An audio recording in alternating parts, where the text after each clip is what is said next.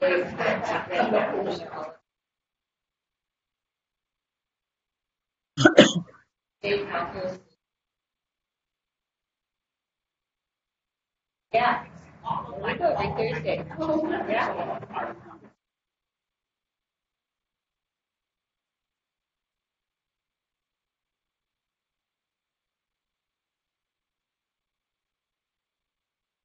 Okay, before we start, well, I'm going to pray, and then I'm going to have Diane make an announcement to our Bible study. Okay. Let's pray. Blessed Lord, who has caused all holy scriptures written for our learning, grant that we may in such wise hear them, read, mark, learn, and inwardly digest them, that by patience and comfort of thy holy word we may embrace and ever hold fast the blessed hope of everlasting life, which thou hast given us in our Savior, Jesus Christ. So Diane's going to make an announcement for us. Good morning, everyone online and present. Next week, we are finishing up the study of John, and so we thought we'd have a little celebration and have a luncheon here at the church in the St. Barnabas Pavilion.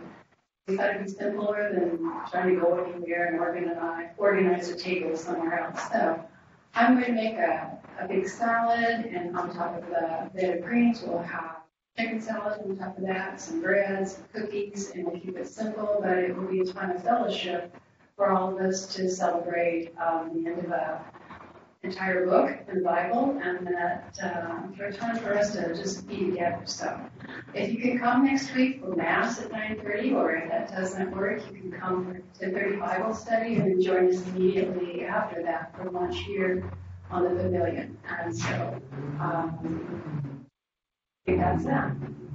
Great. Thank you for organizing that. And it's great. Yeah, we'll hang out casually after we study a little Word of God, then a little, food of the Word, and then a little food. And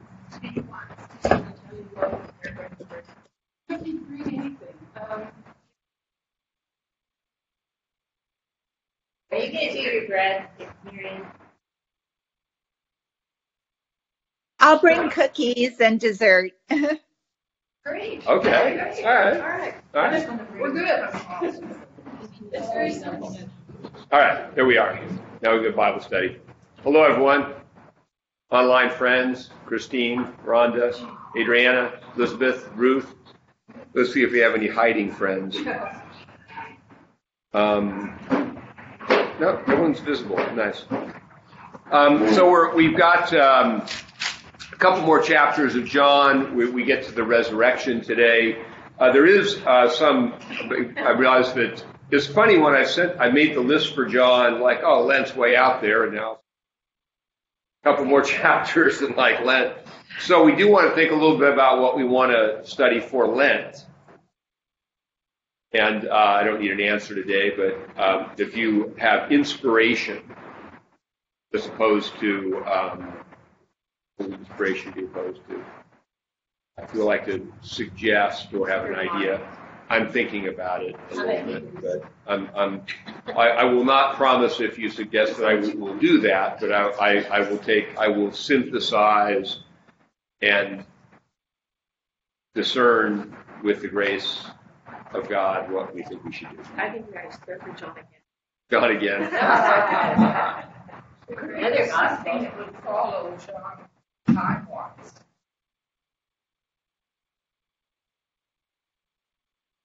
If we are on John, probably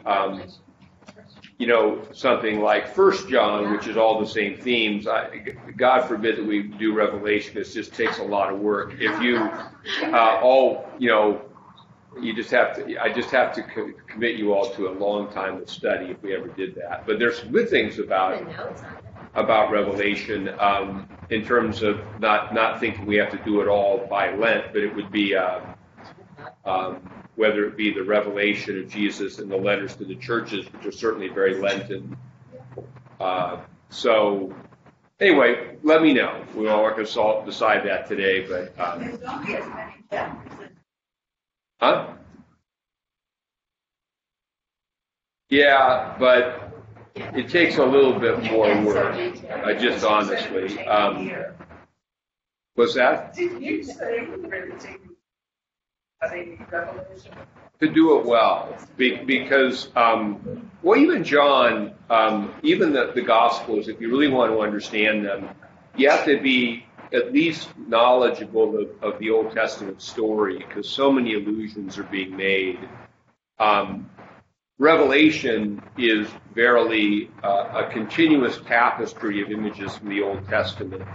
And if you're not aware of where they come from, it's where prophecy teachers run amok because they try to create an image out of whole. They think the image is created out of whole cloth, and it's not. It comes. It makes Revelation not nearly as mysterious as some make it to be, but it does make it highly symbolic and has a lot of allusions in there. And the kind of teaching you get from the symbol is more contemplative than it is, you prove a point. You see an image. Maybe that would be an idea for a study.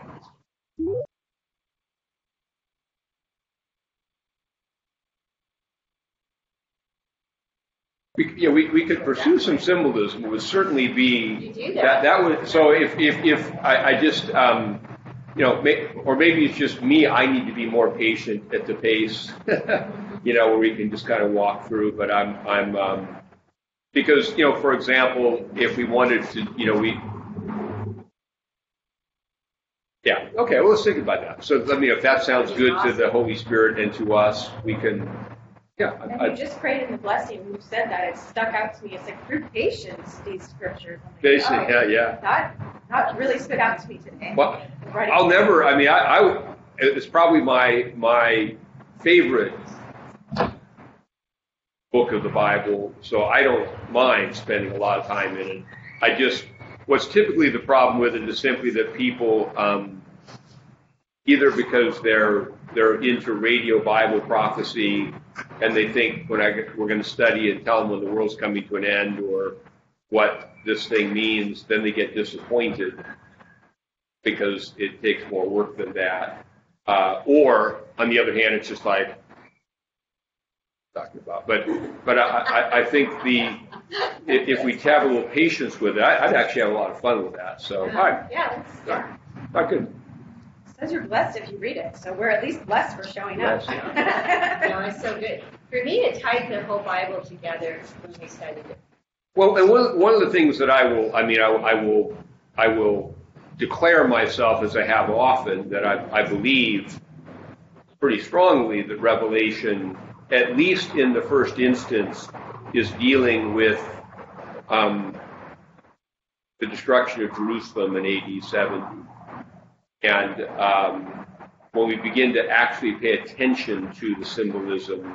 Now, just as the destruction of Jerusalem in AD 70 was a day of the Lord, which paralleled the Babylonian conquest of Jerusalem at the end of the Old Testament, and probably prefigures something about the judgment to come on the entire world, it's not like there are biblical themes that come along, but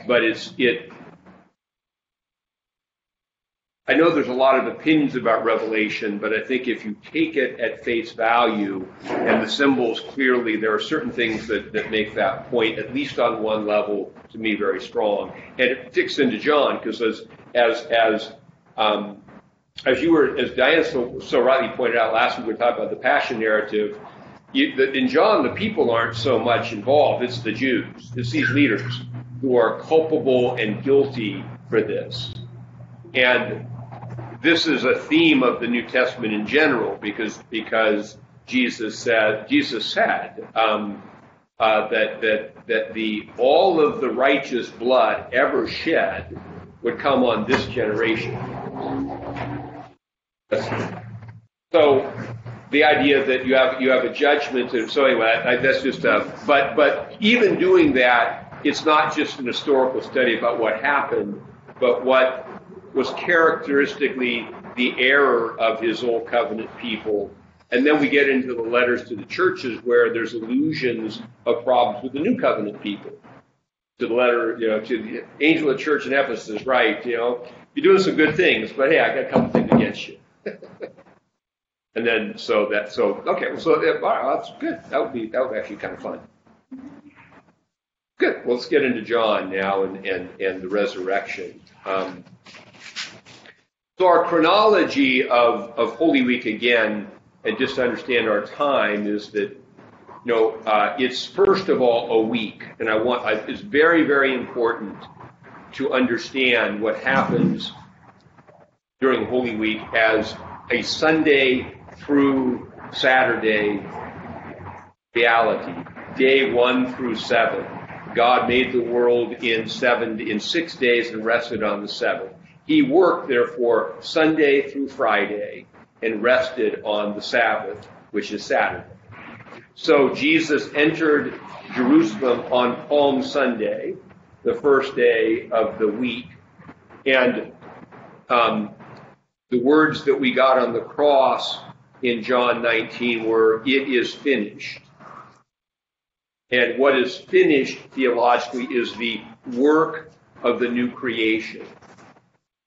It's a highly symbolic and real meaning. So we have a hymn that says, "Finish then thy new creation, pure and spotless let us be." But all this new creation imagery is rooted in the idea that the New Testament is a fulfillment and follows the pattern of the old creation.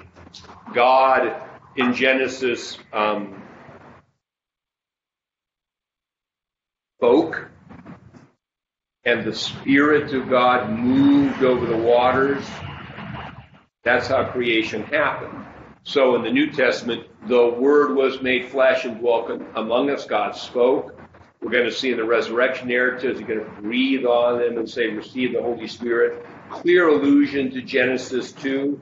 God took dust from the ground and breathed. So the same thing is happening. And so therefore, where we get to the resurrection here is Jesus finished work on Friday. He rested on the Sabbath. Now we're to we're day 1 again, which is also in Jewish theology day 8. The moving beyond the limitations of the old creation into the horizon of new creation.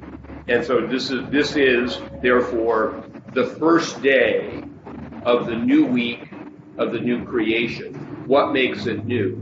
Christ is risen. Man, Adam, the new man, the old Adam died and sinned and created a barrier from God that was death. Now the new Adam has fulfilled the covenant which answers the problem of sin. He's risen from the dead, and now he's the new man. So the new man existing, we'll see, in a garden on the first day of the new week of the new creation. Encountering, we're going to see in John, a woman. And the image of Mary Magdalene, there's a kind of parallel or complementary image of Magdalene and the Mother of God. One is one is a redeemed image, and one is but still the same. All these things, they're not lost on John, who's writing this narrative, which began in Genesis and is going to stay in Genesis to the end. It began as in the beginning was the Word, and the Word was with God, the Word was God, is a commentary on Genesis 1. In the beginning, God. Now we're going to get to Genesis here and how this answers the narrative of Genesis 3, where man was kicked out of the garden because the access to the tree of life was cut off. All right, with all that, let's jump in and talk about the story itself. Now, on the first day of the week, and this is why we worship on Sunday. It's always the first day when we gather to celebrate the Eucharist, to receive Christ, to rise again with Him. We're always entering into the new week of the new creation through the resurrection. And there's no other way to enter into it. Now, the first day, Mary Magdalene went to the tomb early while it was still dark and saw that the stone had been taken away from the tomb. Now, the other Gospels mention other women, and it's implied from John's narrative that there are other women there too. But John, for his purposes, is focusing on one woman. But to say that Mary Magdalene went doesn't mean that others didn't go with her. It just means we're telling a certain story here. One thing that I just feel compelled to share is I visited Mary Magdalene's tomb in Ephesus, and when I was there, the only people that were there were these two girls and a boy, child. 2 girls and a boy. And the story goes that John went with Mary, the mother of Christ, and Mary Magdalene to Ephesus. So I visited Mary's house too. So there were 2 girls and a boy. They were little, and they were holding a baby. And I was like, can I take your picture? Because I was like, that's Mary and John. And it was just like the Holy Spirit revealed that to me for whatever reason. But like, it's so amazing how God arranges these things. And John's focusing on it because, I don't know. I don't know all the rest of the mystery, but I had to share that part. Still working in these mysterious ways, and like that they're in a garden, and that how could this all happen for real? Because people are like, oh, that's just a story. It's like, no, it also happened for real, Yeah. So the first day of the week, Mary Magdalene went to the tomb early while it was still dark, kind of dawn, into dawn. Saw that the stone had been taken away from the tomb. The tomb was open. Then she, and people make the point that, Jesus, because he's going to go through a door later on, didn't need the stone removed. But the purpose of the stone removed is so people could see he's not there. Not to get him out. Then she ran and came to Simon Peter and the other disciple whom Jesus loved. Said to them, they have taken away the Lord out of the tomb, and we do not know where they have laid him. It's the implication that they're with women. We don't know where they've taken him. So this is interesting. So this is the first explanation of Easter is somebody stole the body. Of course, that's so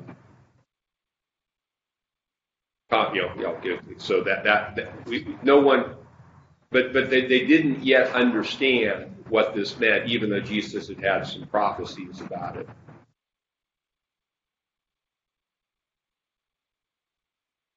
So Peter, hearing that, they stole the body, Peter therefore went out, and the other disciple were going to the tomb. So they both ran together. I love this detail. And the other disciple outran Peter, came to the tomb first. I won. I won. Who's the other disciple? John. I mean, by tradition, it's John. The other disciple, the beloved disciple, the unnamed, younger, faster. I'm faster. He loves you. Faster. Now,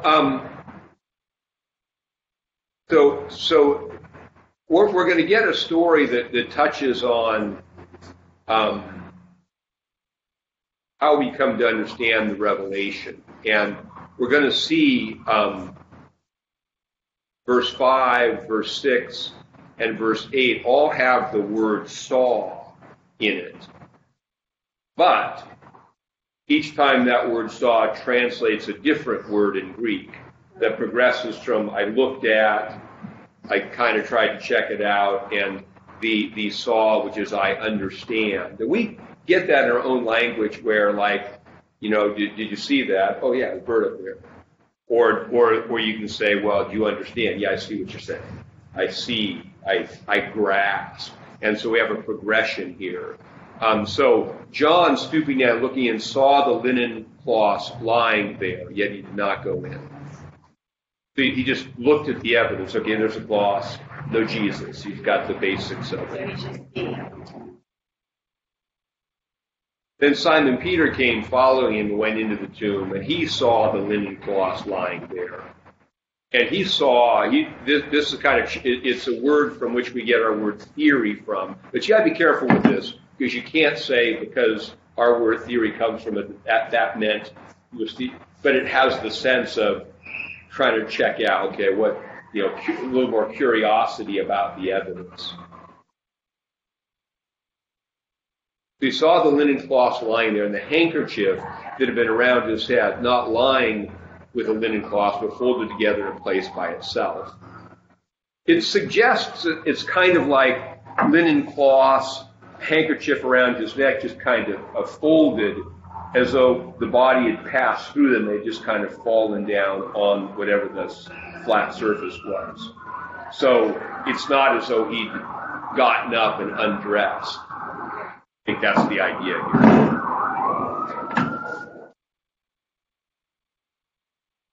And he's trying to figure out what that means. That's that. They are.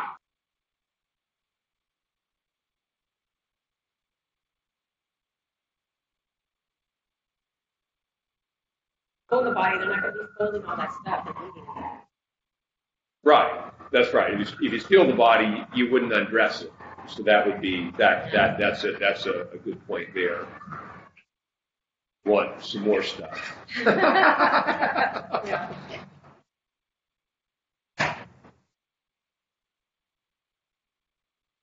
Well, there's a lot of theories about that. I've never been. It's never intrigued me enough to look into it, because to me, those kinds of things are like, my faith in the resurrection doesn't depend upon the belief that the napkin they found four centuries later is somewhere and has these things. Is why I think there's always a kind of balance with the relic kind of thing. It's, if you have something that's really related to a holy place, there's a significance to the historical connection, but it's really the risen Christ we're believing in. So it's you can get over involved in connection to the relic and miss the risen reality, which isn't to say that historical things don't have an importance, but it can become unbalanced. Probably in two ways. You can act as though history doesn't matter, and we don't care where so the historicity of it's a significant thing. The sites where it happened are interesting to go to, but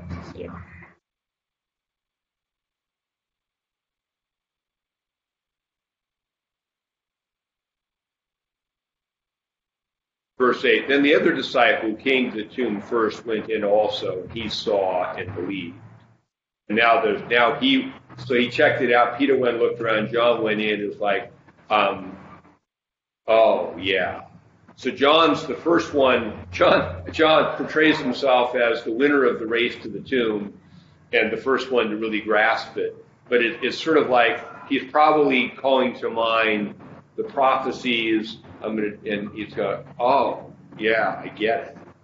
A little bit. Not like I'm ready to recite the Nicene Creed, but, I understand that this is not, they didn't steal the body. Verse 9, for as yet they did not know the scripture that he must rise again from the dead. But John knows it. John is the first one to get it. Then the disciples went away to their own homes.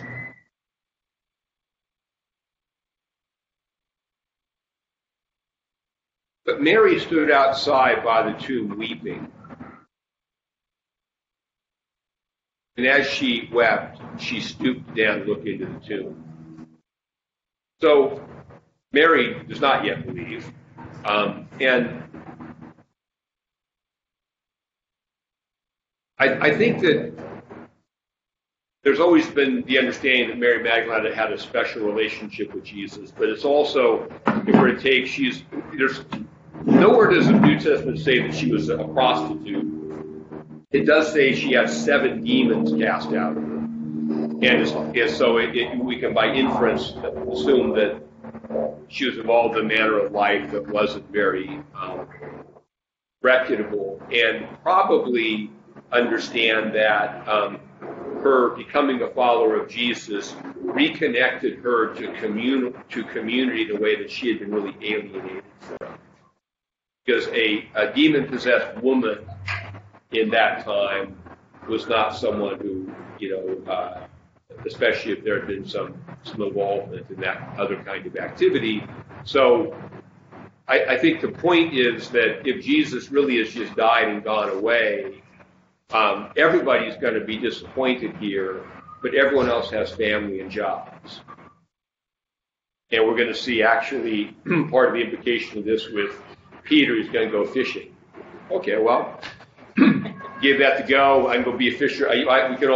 We can all return to disappointedly, sadly, but we all have a life to go back to. But Mary's like, I don't really have a life to go back to. So she's just weeping in the garden.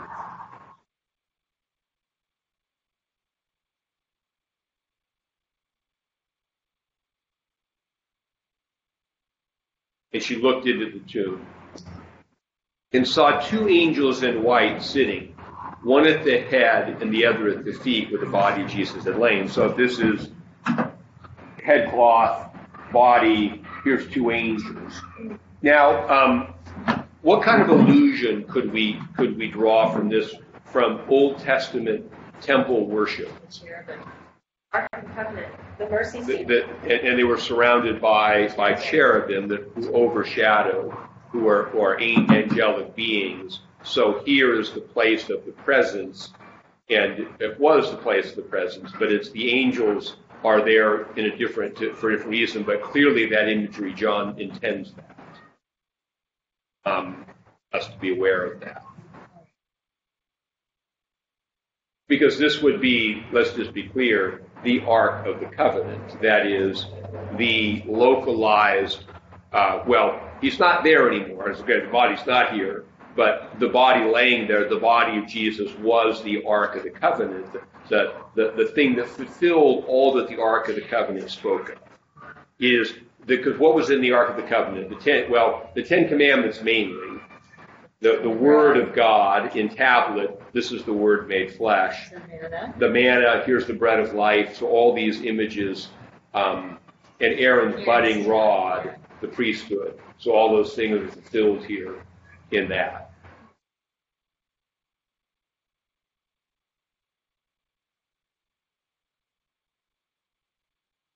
Then they said to her, "Woman, why are you weeping?"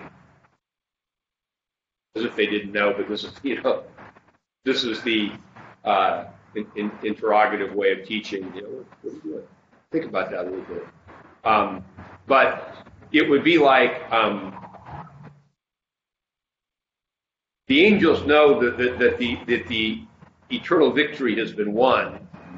It's like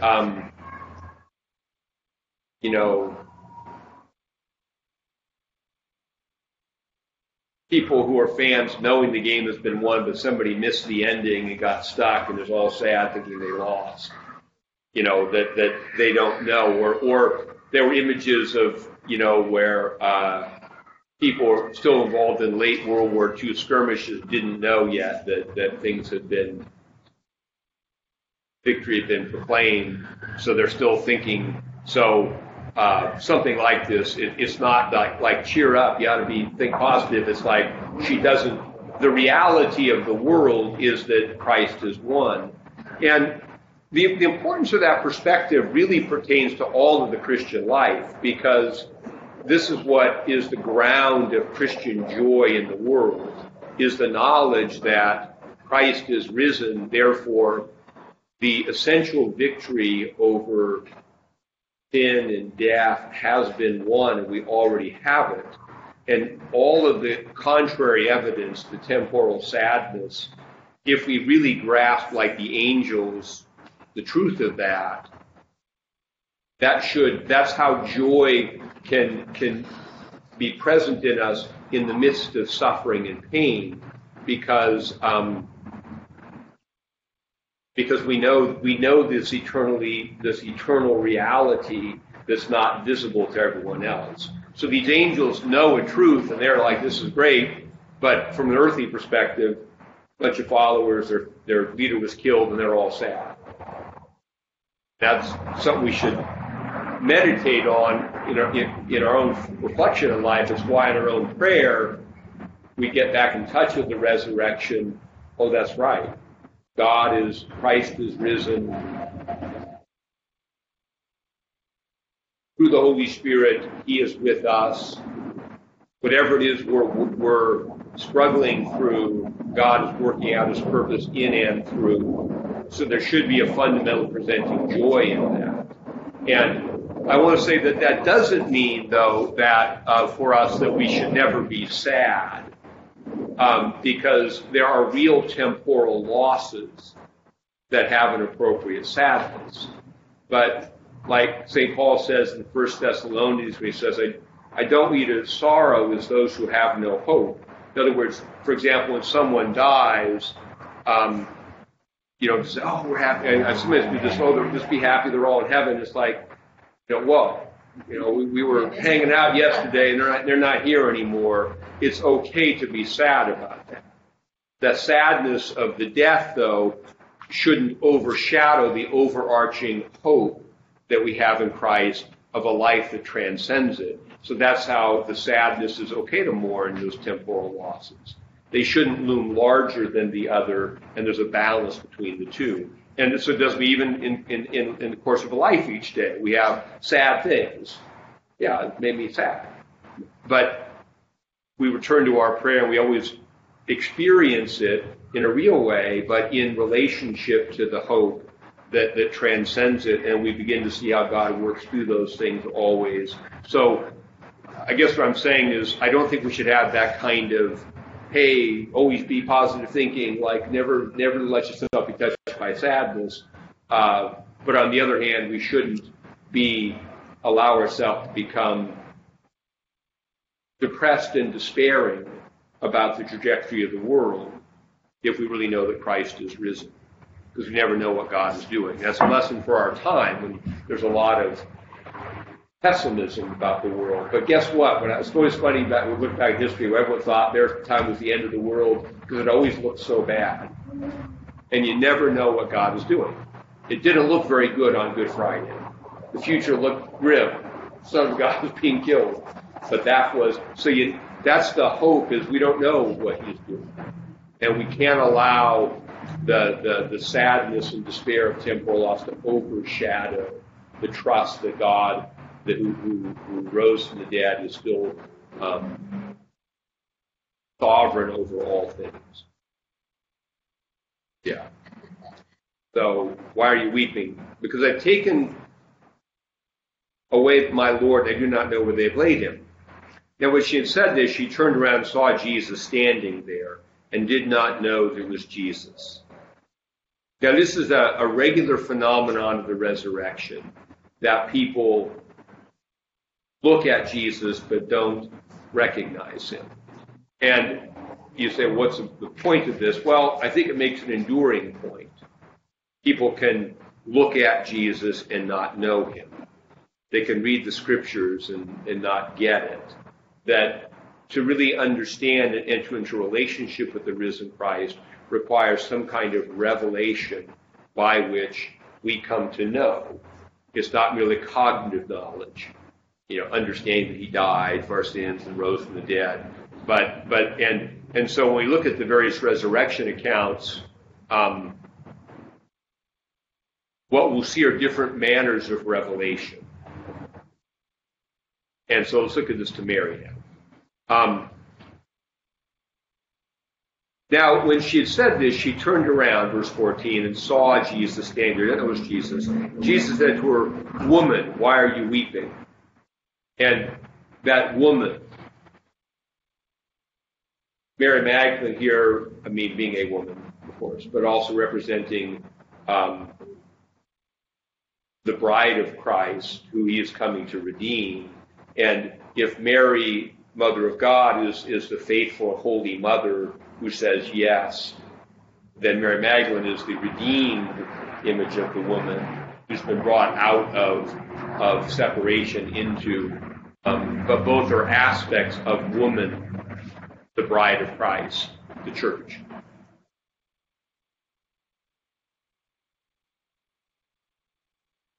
You said woman. Woman. What is the subject? So why are you weeping? Whom are you seeking? She's supposing him to be the gardener, another interesting, the gardener. Anyway, he is the gardener, Yeah. because Adam was sent to tend the garden. Yeah. Sir, if you have carried him away, tell me where you've laid him, and I will take him away. Jesus said to her, Mary. She turned and said to him, Rabboni, which is to say, teacher. So what's the method of revelation here? Called her by name. Did that come up anywhere else in John's Gospel?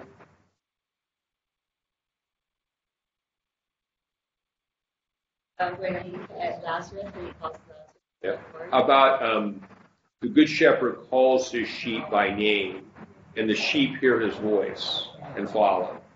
So recognizing the voice, that call of Christ through the Spirit, where we recognize. Which is a teacher, and Jesus said, do not cling to me. What's interesting here in that verse 16 to 17 shift is Mary is Jesus. Yeah, I'm not letting you go. Hi again. Yeah, but it's also this understanding that she's going to hold on to him. He's not getting away again. Yeah.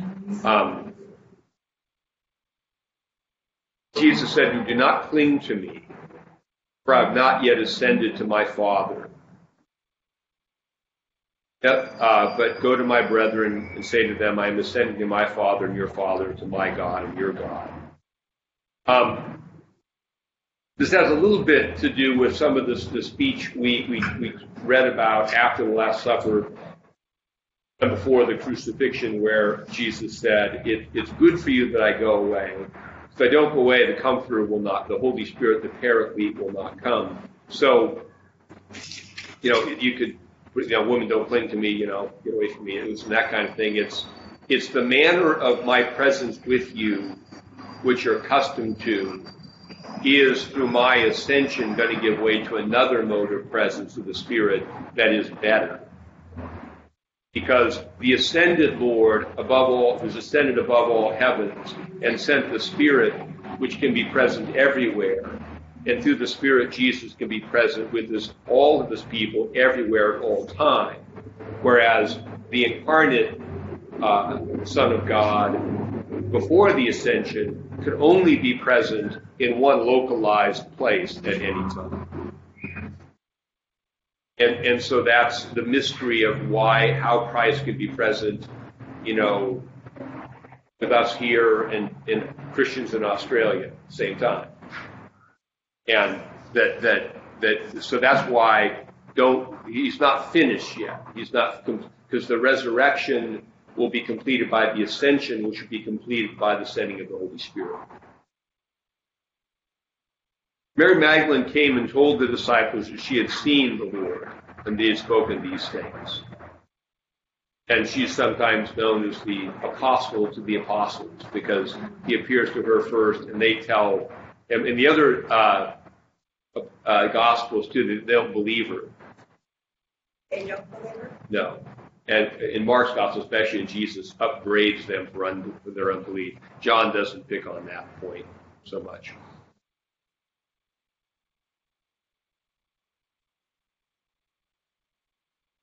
But it's also interesting, who Jesus appears to first. So it shows his concern, for the most wounded above the others, and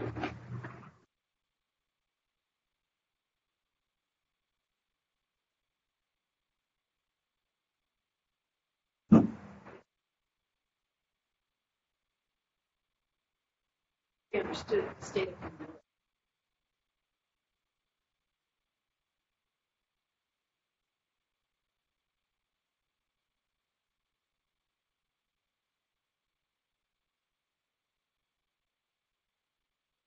I think of her as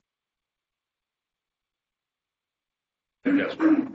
She doesn't really care what anybody thinks about her. She's going to follow Jesus, whatever.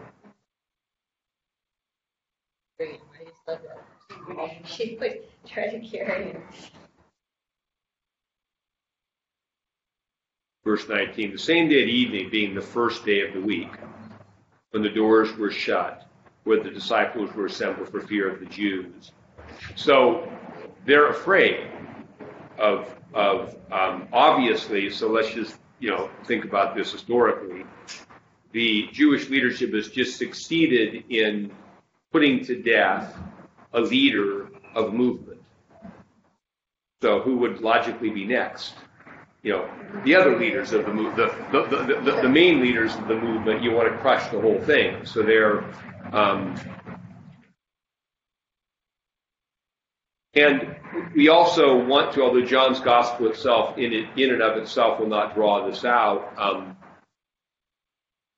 the juxtaposition of where the disciples are immediately after the resurrection, before they receive the Holy Spirit, and then we get to Acts when, with the Holy Spirit, they're able to act without fear. They're able to face the threat now, but they're still in that pre-resurrected state themselves, where they are still fearful, still holding on in a sense, to their place in the world. So, the first day of the week, doors were shut. Where the disciples were assembled for fear of the Jews, Jesus came and stood in the midst and said to them, "Peace be with you." Now, so first of all, the doors were locked. So, what we understand here is the resurrection of body of Jesus is a real body. There are certain things in the New Testament we're told, such as he takes fish and honeycomb and eats it. He says, "Touch me and see," so he can be touched.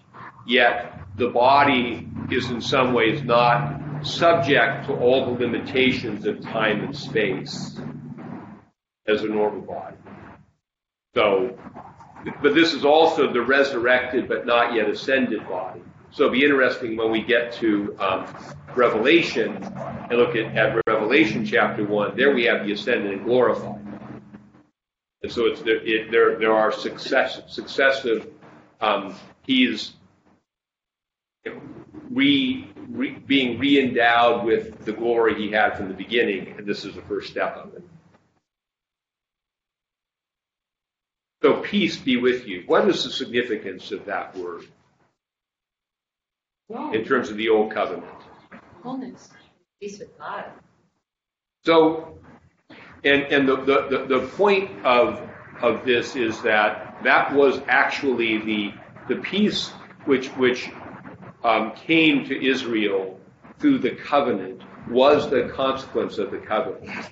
The idea is that there was an estrangement between God and humanity through sin. Various things, the sacrifice of the animal in the garden that provided the coats of skin to cover the sin, sacrifice of Abraham, that ultimately in the Torah, where the sacrifices are established, that when these things are done according to the commandment of God, and Israel lives faithfully with the covenant, a relationship of shalom is restored. Apart from that, there is no shalom. And the problem with the old covenant, then, we've learned, is that it didn't work out. Because the end of the old covenant was Israel in exile in Babylon, coming back, tried to rebuild the temple. They tried, but it wasn't working. They were not living in a state of. So Jesus, having fulfilled the covenant, having with his own life fulfilled the righteous demands of the Torah, with his death fulfilled the sacrificial offerings of the Torah, now having risen from the dead as the new Adam, is finally one who can say, here is the covenant peace. And that's why the hands and side are the sacrifice of the covenant, through which there is peace. And this informs our own Eucharistic celebration, where we remember the sacrifice of the covenant. We, offer ourselves to God again in and with Christ. We receive him and the forgiveness of our sins and the renewal of life of the Spirit. And then the closing blessing, we have peace. We're now in shalom with God. That the enmity caused by sin, by our own personal disorder, our separation from God, and our separation from each other. This is why that you love one another as I have loved you. There's a horizontal piece that's really important to work for.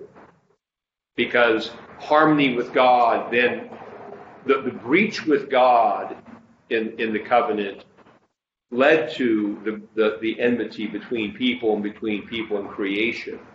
And now the restoration, harmony with God, must lead out to this other kind of shalom, which is why it's really, really important for us to, and why Jesus made a pretty big point about it. By this all will know this is the new commandment I give you. You love one another. Because this is the implications of the peace. It's interesting in the resurrection here. He his hands in his sides, so his body still bears the scars. And went through a long discussion. I don't want to digress into this now, especially with some women in the previous Bible study who really were not happy with the idea that the resurrection body might bear scars. But I think metaphorically, it doesn't really mean that. Would not be cleaned up for whatever it is that we. But I think what he's talking about here is not so much the cosmetic, vainglorious things you might think about, but that his defeat on the cross, symbolized by his scars in hand and side, have now become emblems of victory because this is what he has overcome. And so I think it means for us that our life stories do not vanish, but become seen in a completely new light through our own participation in the resurrection. This is what we conquer and what God conquers in us. We are, as St. Paul says, more than conquerors through him who loved us. And in St. John says, this is the victory, the conquest, really, of faith. Is it nothing in the world now that Christ triumphs over it? Sin, death, whatever it is, tragedy. Now that becomes a previous chapter in a story now that is life. I want to say something about that, though, that needs a couple more words, because it doesn't mean it's simplistically that way. What I mean then means like you experience some hard things in life or some real pain, and again, just like the peace and joy we talked about can coexist with real sadness. So it takes a long time to understand sometimes how the pain we've experienced in life is really being healed and conquered by Christ. And it's okay for us to work through our healing. It's in the same sort of way. We hold on to Jesus. We let him do his work. As we grow, I think we see it. We see the past in clearer light. But I want to counsel us against the simplistic, he's risen, it's all better, where it's okay, again, still to have some residual pain from our wounds of life that are being healed by Christ. And let's not make the proclamation of healing simplistic or simple. We experience a progressive healing through the life of prayer and faith, in which more and more we see life in the light of the resurrection. And we'll see it most clearly on the day of resurrection. And it deepens us to be with one another in Catholic space. So we, with the love that we've got from God and others, we can give to someone else. Especially when we're honest with each other about what we really struggle with. Yeah. When we all together allow Christ to deal with the real, I don't mean we have to tell everything a secret about it. I just mean an essential honesty as opposed to the idea we're pretending it's all better. There has to be place for both the joy, the sorrow and the joy, both the participation in the cross, which is our pain, and the resurrection. And that's why we have a long season of Lent that leads into Easter. So, as the Father has sent me, peace to you, shalom. The covenant's been fulfilled. This is basically what John is saying, what Jesus is saying here in John. And you were in you.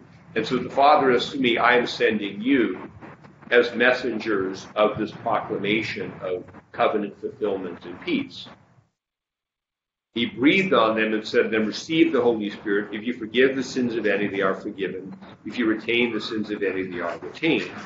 So now that Christ has died and rose, sins can be forgiven. Forgiveness has been won. The apostles are going to go out as heralds of that message.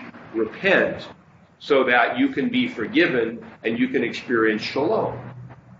And the authority to forgive is not, it's the authority to proclaim with power what Christ has won.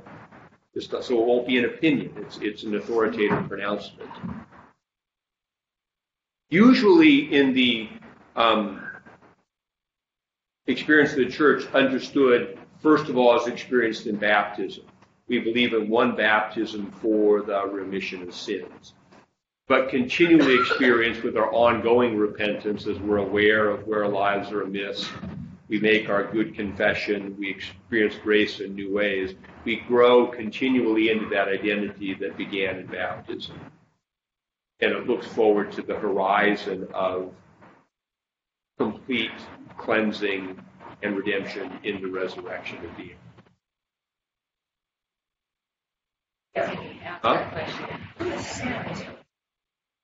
I think those who are not sorry, those who remain willfully disobedient, and therefore, I think, honestly, the way this would be played out is not like they're going around, you're not sorry, you're out, you're in. It would be more in context of the community, so that the Episcopal authority in the early church was largely the authority to admit and bar from communion.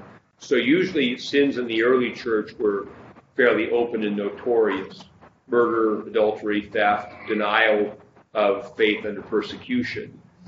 And what the bishop would do is if someone was sorry, they'd come back and in the developed discipline of the church, they would be among the penitents for a while to think about the seriousness, and then at some point that bishop, okay, you can come.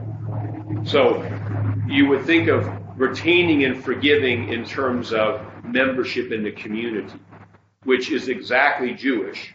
This is exactly the way the Judaism that's going to kick the Christians out thought about this.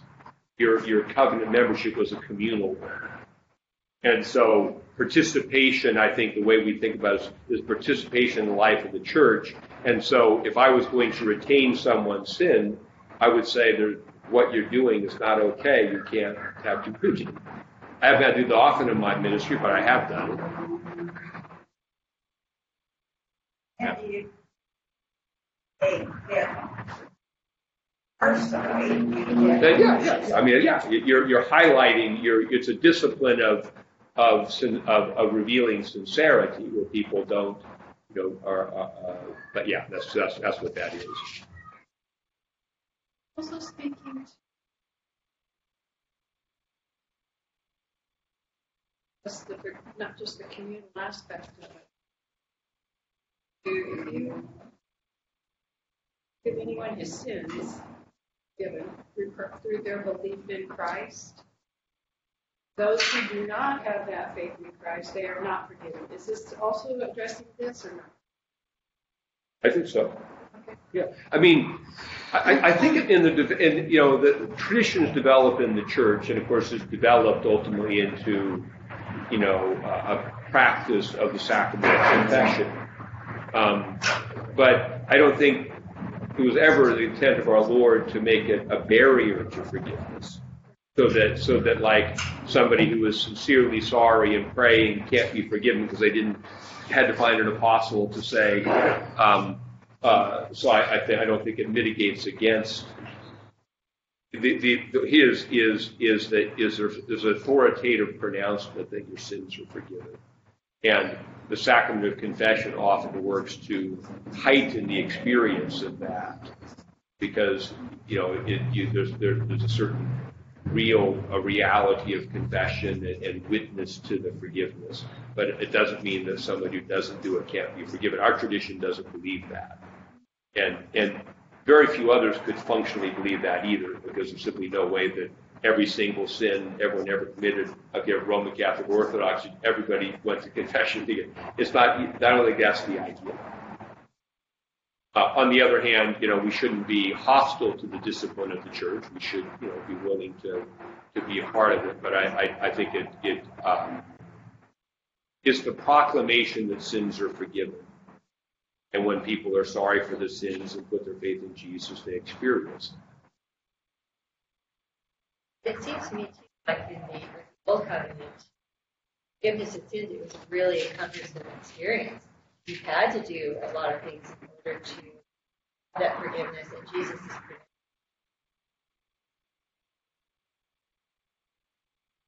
Yeah.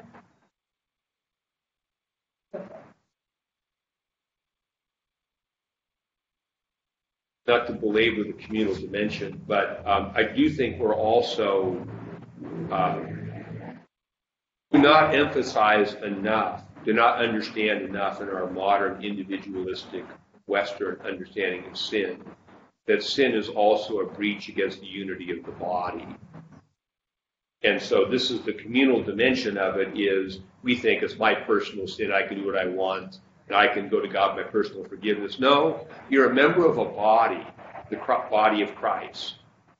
And therefore, just like you can say if your arm decides to hit somebody wrongly, you can't say, well, the body didn't participate in that. Well, when he hits you back in the face, all of a sudden you see it has implications. So your sin is not simply your individual sin. Our sins are not, it has implications for the body, which is why there's always a communal dimension to it. And it's fair to understand that not just the church, even societally, is what leads to a lot of error and harm, because it simply does affect everything. Verse 24. Now Thomas, called the twin, one of the 12, who was not with them when Jesus came. The other disciples therefore said to him, we have seen the Lord. So he said to them, unless I see in his hands the print of the nails, put my finger in the print of his nails, put my hand in his side, I will not believe. So that's the doubting Thomas thing.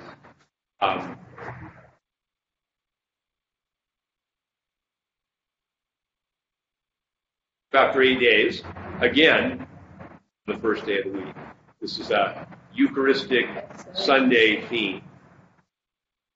Disciples went again inside, Thomas with them. Jesus came, the doors being shut, and stood in the midst and said, peace to you. Then he said to Thomas, reach your finger here and look at my hands, and reach your hand here and put it into my side. Do not be unbelieving, but believing. So Thomas, you wanted to, come here, touch. Now, our sister mission up in Fullerton decided to call himself St. Thomas, largely because, as an image of Thomas being more of you can take it as like he doubted, or he wanted to see. Plus I do it, so Jesus, okay, here, see. So you can be a seeker also, who wants to see.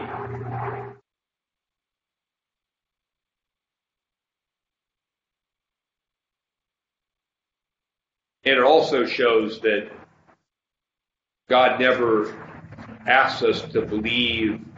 Faith is not blind or irrational.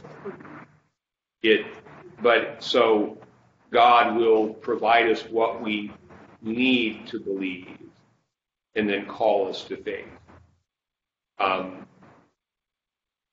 There's still that revelatory aspect of it.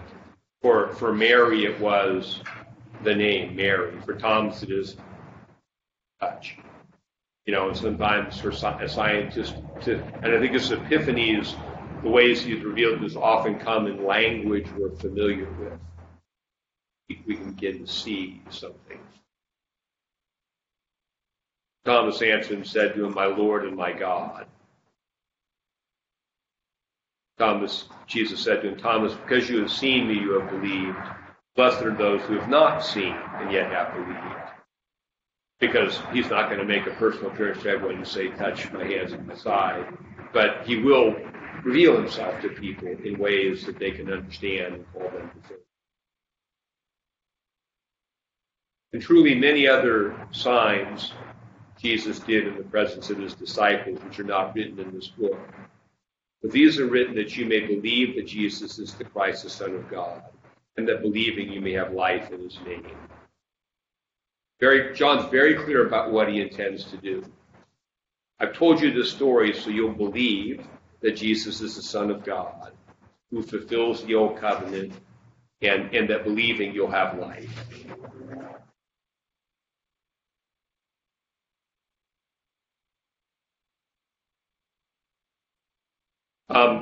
We just touched on it briefly in verse 22, but receive the Holy Spirit. Getting back to Genesis chapter 2, I think it's verse 6, where God formed man from the dust of the ground and breathed into his nostrils the breath of life, and man became a living being. So the image here is very much a resurrection imagery, that here are these dead disciples, unbelieving, who don't yet, they're hiding. They represent the old. Jesus comes, proclaims covenant, breathes, and gives them the Spirit, and they're raised to new life. They become alive. They become a living being. And so this is very much playing on this Genesis imagery. It also would relate to the image of Ezekiel chapter 37. The dead body of Israel, the dry bones in the valley, can they live? And the voice of Ezekiel, breathe on these slain that they may live. So the breathing is that breath of life that brings, in the Holy Spirit that we receive in baptism, in sign of confirmation, and in regularly with the sacrament life of prayer, we receive the Holy Spirit that brings us back to life. All right. It's clear, just a note for next week, that John seems to have intended to end his book there. And not before the era of word processors, you couldn't rearrange it. So he had to tell one more story because something come up. So we'll look at John 21 next week and talk about that. Let us pray. Lord, bless us and keep us. Lord, make his face to shine upon us, be gracious unto us. The Lord lift up his countenance upon us, give us peace this day and forevermore. Did you have all with us? Peace. That they really understand.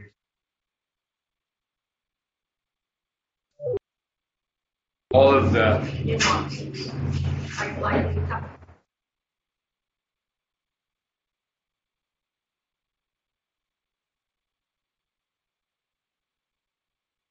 Well, I think the reality of understanding the nuances is, John, like most, reasonably devout New Testament Jews, lived in this story. They went to the synagogue, they read these scriptures, and Jesus is appearing as the fulfillment of it. So it's not as though they're having to go read them for the first time. The more we're familiar with the scriptures, the more these sort of allusions and references will become clearer. But Jesus his life is deeply rooted in the biblical story and cannot be understood apart from it, of which he is the fulfillment of it. So, and breathing on them also. Well, and I would say an example, maybe, a preeminent New Testament example of this would be St. Paul, who was a Pharisee, was very well versed in the Old Testament narrative, but didn't believe in Jesus as his fulfillment until the revelation on the Damascus Road, and then he began to see it all in a new way. But then St. Paul, all these things begin to make sense to him, all that he knew about the Old Testament.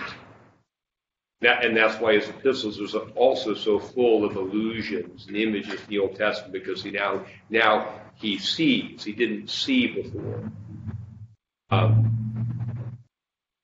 nobody knows it all, though, because That's what makes the Bible so fun to study, is there's always something new. There's always a new thing that you didn't see last time. It would take almost a lifetime.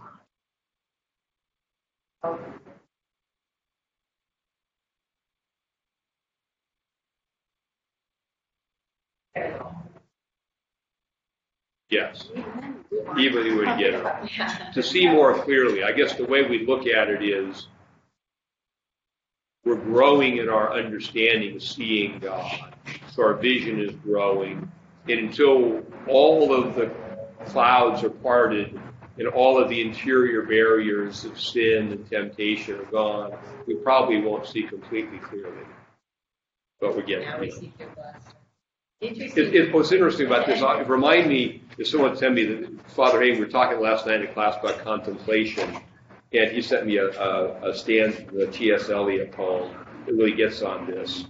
You know, that perfect contemplation would be just completely in the moment with God. He kind of, the poem, the stanza is about how we're not there. But that's how I look at all this. Tim and Karen Schmidt's son, their eldest son, has come back to Christ, and it's like everything he learned throughout his whole life now is kind of lit up. It's really delightful to see. Had all of this, but he didn't see it. Now all of a sudden,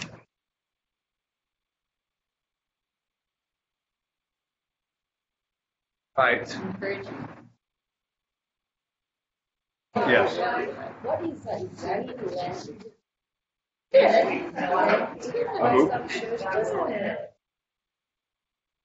Some churches don't have that.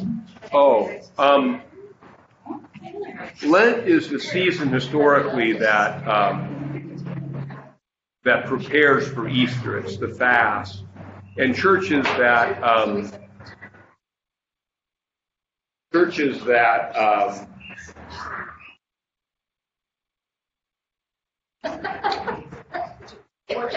don't have, some churches don't observe seasons really at all. They're just kind of, you call, mostly they're evangelical churches, don't really by seasons, don't really have liturgy, don't really have sacraments, don't really live in the sense of Christian time in the calendar of the year, and they don't really observe that. Yeah.